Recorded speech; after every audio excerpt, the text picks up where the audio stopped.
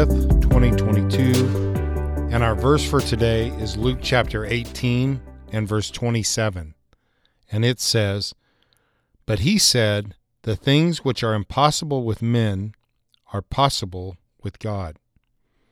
The context of this verse is Jesus has just had this encounter with the rich young ruler who really believed that his righteousness or his goodness was good enough to get him into heaven.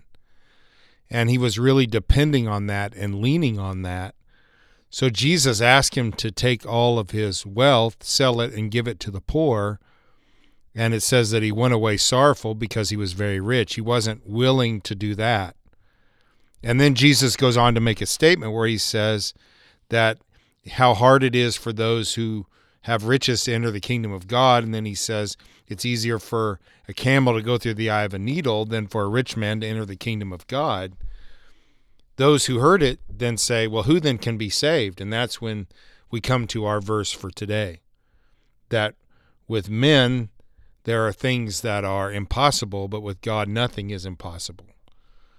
And that's good news for us because we could not go to heaven without God's help. And that's why Jesus came.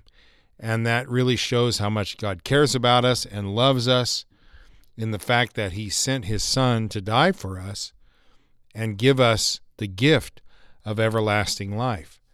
So it is impossible for us to earn our own salvation. Jesus makes that pretty clear here.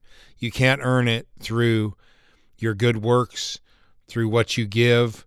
You don't earn salvation. It's an impossibility to do so, and you are wasting your efforts if that is what you're striving to do, is to earn your way to heaven. You'll be sorely disappointed after death. But it is possible to go to heaven. It is possible to have everlasting life if you put your faith and trust in Jesus Christ, in the work of God on the earth. Jesus was God in the flesh, and he provides us a way to have everlasting life.